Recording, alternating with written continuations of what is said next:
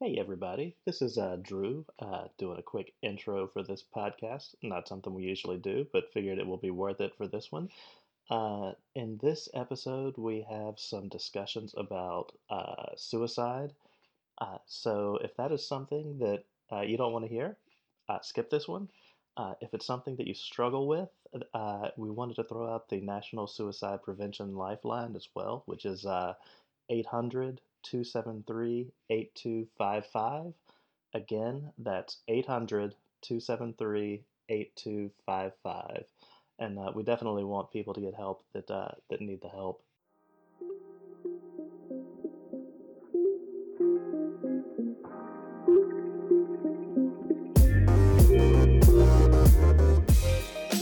Thank you for joining us on this episode of Eminent Teachnology with Dr. Rochelle Newton and Drew Stennett, where we examine current and emerging technologies through the lens of diversity and equality. All right. Hello, everybody. Welcome back to a new episode of Eminent Teachnology with Dr. Rochelle Newton and Drew Stennett. Today, we have a more serious topic. I think all of our topics have been pretty serious, excluding maybe our movie topics, although I consider those serious because movies can be serious business. But today, we're going to talk about technology and suicide. And Rochelle, when you sent me this message today, I was a little, I don't know, I won't say like surprised, but I was like, oh, that's very heavy. And that's not something I'm used to talking about. I will say like many of our conversations, a topic that I've never really talked about with anybody. So I was sort of curious, like what made you want to bring that up today? How often I feel suicidal? Ooh, is that something that happens a lot? Kind of, when I was younger, I think I told you my mother who raised me died, and I went through a time of trying to kill myself. I think I tried 6 times. I wasn't successful. All normal people kill themselves. I tried all of them, and I didn't die. So I guess God had a plan for me to be here. Then in the 90s, one of my aunts, absolutely George, died from brain cancer, and I went through a time of that as well. And I think no longer being at Duke, I feel I I never really thought about this very clearly, but I don't have an identity without having a job. And that's the strangest thing to say. I don't know who I am anymore. So I have that feeling now. But, as a parent, suicide is not an option because what it does to them. Yeah. But I want to talk about this because during my time at Duke, several of my colleagues and people so I won't say their names, several of my colleagues had children who had either attempted suicide or were suicidal or having some kind of major depression. And it kind of seemed to come on rapidly. Like it's not like the child was acting, this way for a long period of time, but just something happened in that child's life. And all of a sudden that was the place that they went.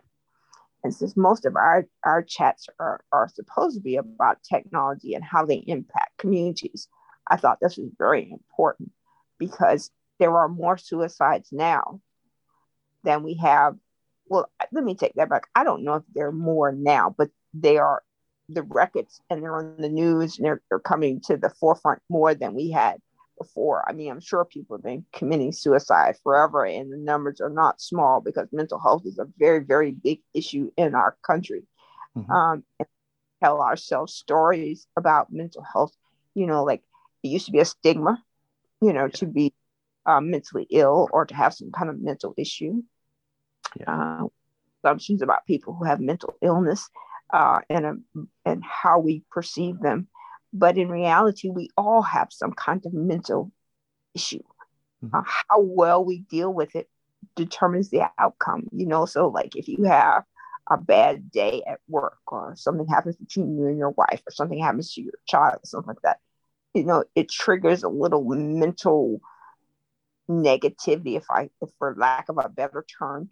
And usually we overcome it, right? If you have a sickness in your family, if a close family or a friend dies, these small little mental, blips.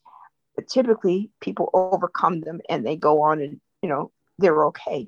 Other people, not so much. And for young people, one of the interesting things about young people, especially how we think of them once they get a certain age, right? So about the age 13 or 14, they start acting like adults in a lot of ways, right? They have opinions, they're talking back, they're going and hanging out with their friends. And we make assumptions that they're okay, that they need to keep going, right? But, the criminal justice system, if that child, however old that child is, commits a criminal act, he or she may be charged as an adult. But what we know is the brain doesn't finish fully developing almost until 18 and 19, even older for some people, depending on it. So the decisions that they make are not always rational or logical in the way that we think things should be. So when you think about that in terms of mental health, especially among children committing suicide, like there are a lot of problems in our world. There's a lot going on around us, right? But what are our children hearing and seeing, right? So social media, it was very interesting to hear the whistleblower on Facebook the other day, talk about Facebook and Instagram. It was very interesting to hear that. But I think we always knew that, right? We always knew that for lurking in the background, but we didn't understand, right? And so how much screen time, and I think you and I have talked about this before, how often do we put our phone down, turn it off, put it down, and don't look at it anymore for a period of time? Because that's like never personally. That's the example you're setting for your child, right? Yeah. So you might be doing work or writing a book or whatever you're doing. All your child sees is you're holding your phone in your hand, which then means it's okay for them to hold their phone in their hand or however they use it. And what they're doing on, so they may not be writing a book or doing work, but they might be on social media. And the input on social media, it varies, so some people are encouraged and told they're beautiful and smart and, all these funny things. And then there are other things that are on social media that are not so much so. So a few years ago, and I want to say in the early part of 2000, but I don't remember, served her husband with divorce papers on Facebook, right?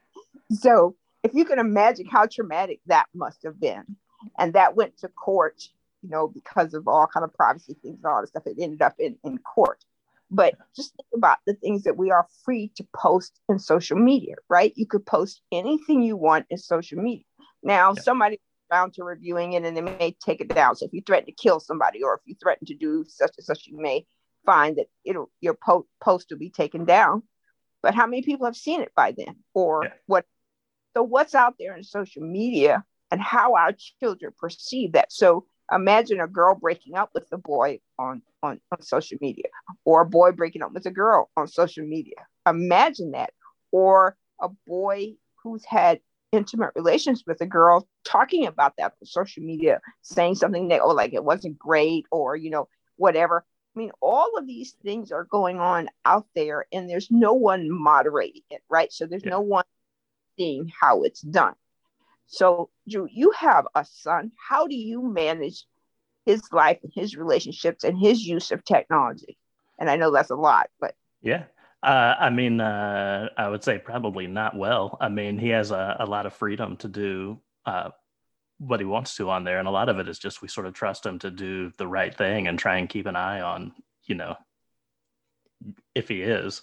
I think all of that is like very hard though, like especially around when we talk about, so that, going back to the thing with the Facebook whistleblower, if I'm remembering right, like she was pretty much saying, well, Facebook has all this data on like Instagram specifically, and they know that Instagram specifically is like awful for the mental health of like teenage girls. And they pretty much said, well, it still makes us a lot of money off of those teenage girls, so we're just going to keep on doing it. And then they were even trying to get like a younger version of Instagram up like before all this happened. And it's just like, I don't know. I mean, I think it's probably a result of like a super capitalistic society where we're just saying, hey, we just want to make more money. Like, we don't really care about what it's doing to the people, which I think was the whistleblower's point. But all of that stuff is really hard, especially around like when we think about moderation of all these social media sites. Like, personally, I still have Facebook, and one of my favorite Facebook hobbies is reporting posts. So when people are posting fake health information or fake political information, which is like, objectively false, like it's not, there's not a lot of room for debate in a lot of these things, but Facebook like rarely takes these things down. Like, I would say like 1 out of every 10 that I report, they end up taking down, which is like awful, because those other 9 are blatantly incorrect, misleading, and like harmful messages. And I mean, I can't even imagine like thinking about teenagers who could be posting stuff.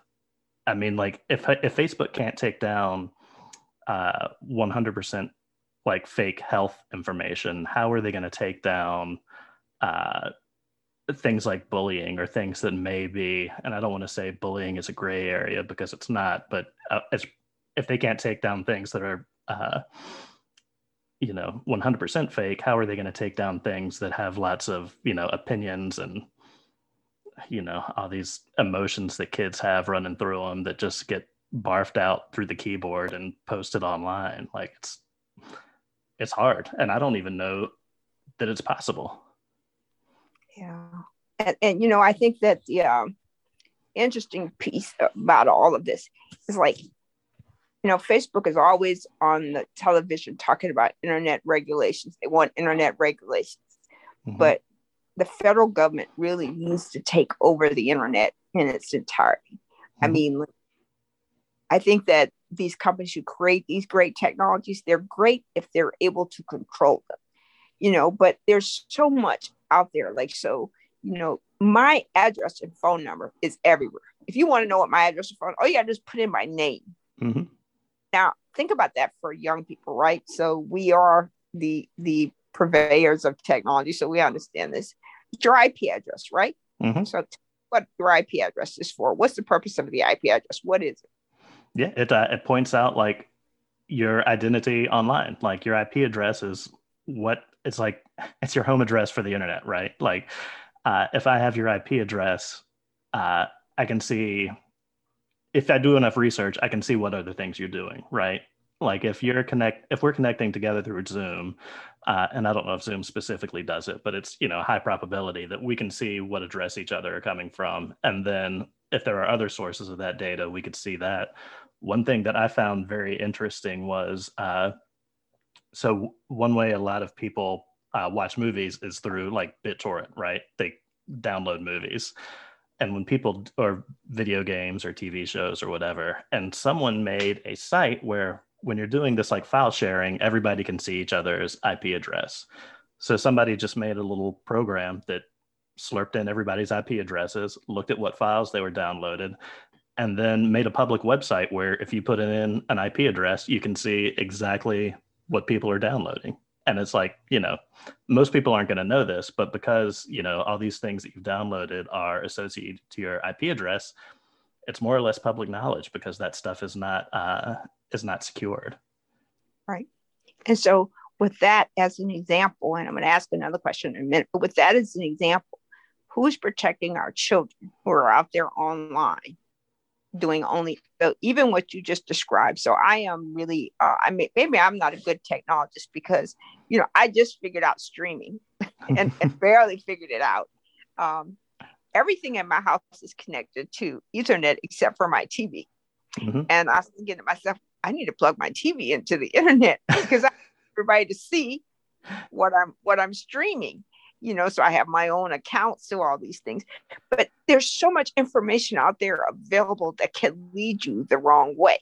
Yeah. It's like one of the interesting things, I'll say one more thing about streaming. One of the things about streaming, like I noticed that there are no dirty channels on the streaming services. Like there's no Playboy, there's no Penthouse or whatever they all are. And I'm like, wonder why that is, but yet still they have a kid restriction that you can put on your streaming. Like, so you have to tell them who's watching. And I assume that is because no one wants to watch murder movies through. So I was that's why that's there. But what is the purpose of that?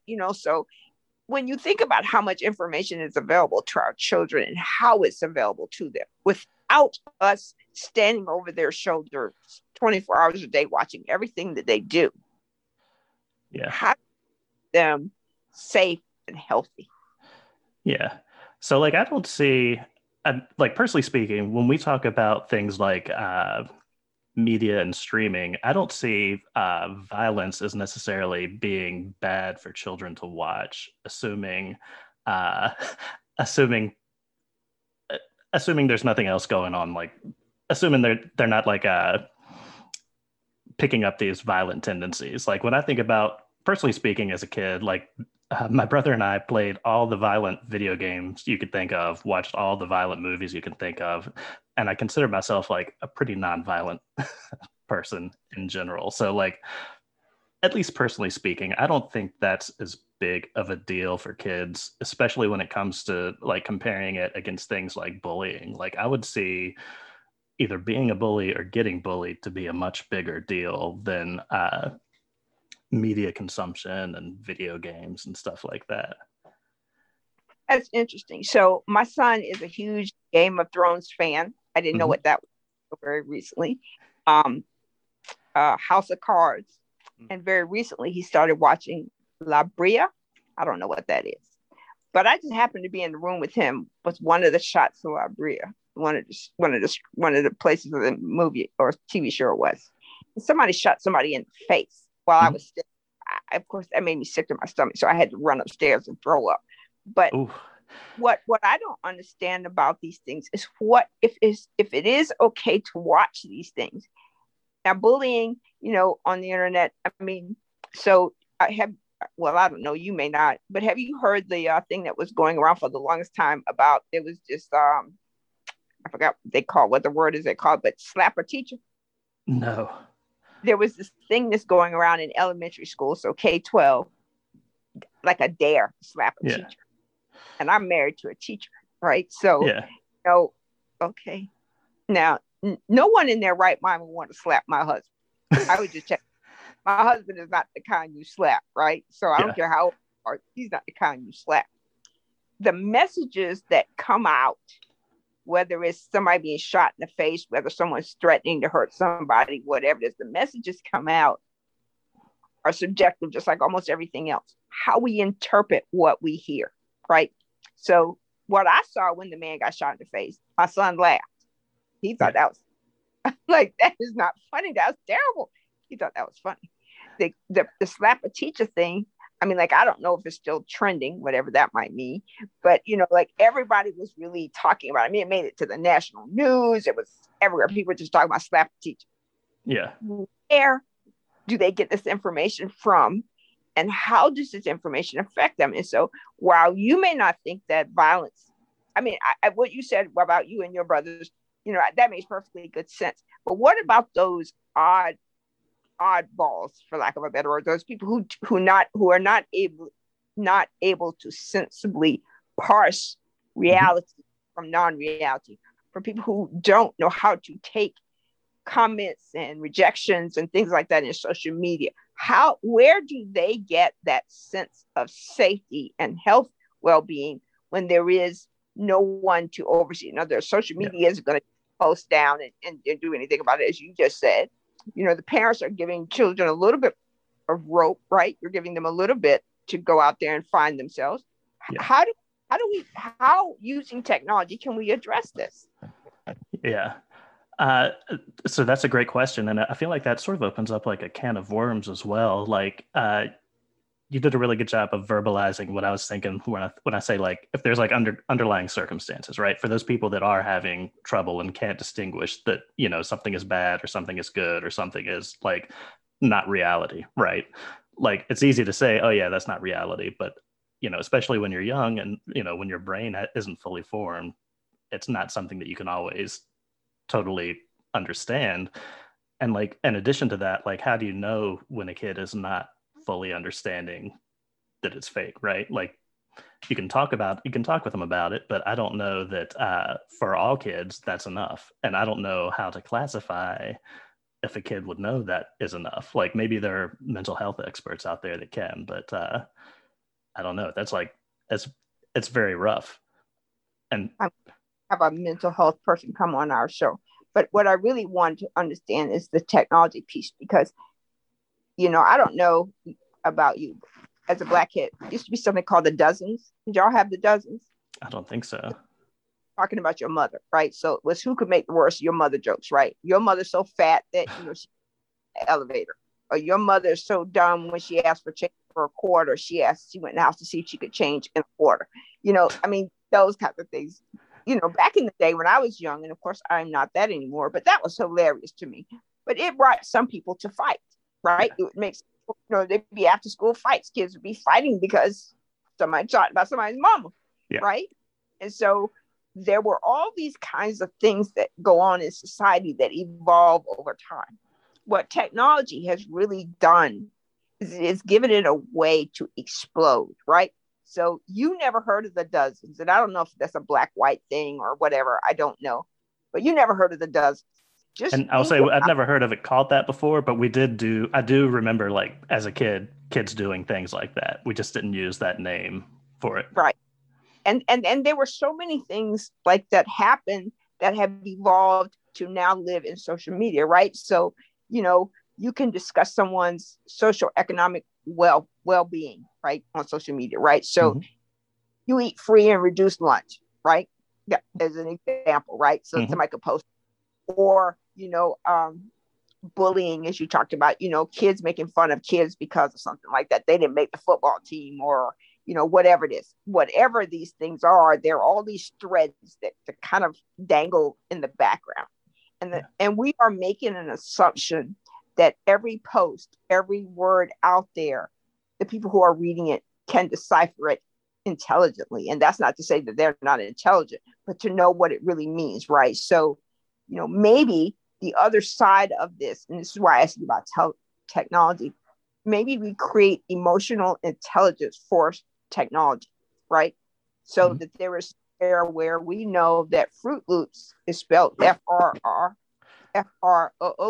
as opposed to F-R-U-I-T, because everybody knows that, but they may not. So maybe in front of access to social media, access to certain technologies, that there is this level of care, and whether it's emotional intelligence or what, I don't know. And I just want to raise one more point about that, because I know we're running out of time and you're going to tell me in a few minutes. But do you remember when GameStop stock went really wild and high and everybody was out? Do you remember the fallout from that? You remember the number of people that some people committed suicide, some people were depressed, all of that from that GameStop thing. Yeah. Think about that. Now, these are mostly adults, at least some of them. I mean, not everybody who was buying GameStop was an adult. GameStop stock wasn't, but a great deal of them were, and they couldn't handle that. Now, throw all that stuff out there that's in social media, right? You need to live in a certain place. You need to dress a certain kind of way. You need to walk a certain kind of way, because if not, you become an outsider, or you become something that's an exception, and you become subjected to bullying, or have an event in your life that you don't know how to process correctly. And if I'm an example, most children don't talk to their parents about things in their day. We are the last to know, Hope everything that happens, they parse it well and they go on. But they don't come and say, hey, mom, this happened to me at school today, or, and I really don't know how to deal with it. They internalize, or they share it with each other. So they become each other's co-counsel and psychiatrist and counselor and all that stuff, trying to figure out stuff. We need help. We need help. And, to have a young person die by their own hands is a failure of the adults. It's a failure of the adults, because somehow or another, we haven't reached them to say, we're here. We're here. We can help you from this, whatever it is, we can get through it. Death at any cost other than natural death is very disturbing. And we have a lot of that going on around us. And maybe with so much chaos in the world around us, we're encouraging people to not value life the way that it should be. Yeah. You are here for a reason. And yes, we're going to have ups and downs and difficulties and challenges, but still, purpose to this. You should enjoy the time that you have. Yeah. Absolutely. I'm waiting on you to write the program that's going to fix this, Drew. I will. It's something that's needed, right? Like it's a huge hole out there right now. And that's one of those things that, like, I say it's impossible, but I don't think it's impossible. Like, people wrote Google. People can, if it could make easy money like advertising, it would already be out there, Right. We don't want to save the world. We do not. We want to save the money. Because if we want to save the world, none of us would be back in the office with the Delta variant still running rampant. But I do understand it's on a decline now, thankfully. But we would have not gone to school. We would have not gone back into the office if we cared about life. We care about money more. Yeah. For sure. Thank you for listening to Eminent Teachnology. If you like the show, please review, subscribe, and recommend us to your friends and family. We'd love to hear feedback from you as well. You can email us at eminentteachnology@gmail.com. See y'all soon.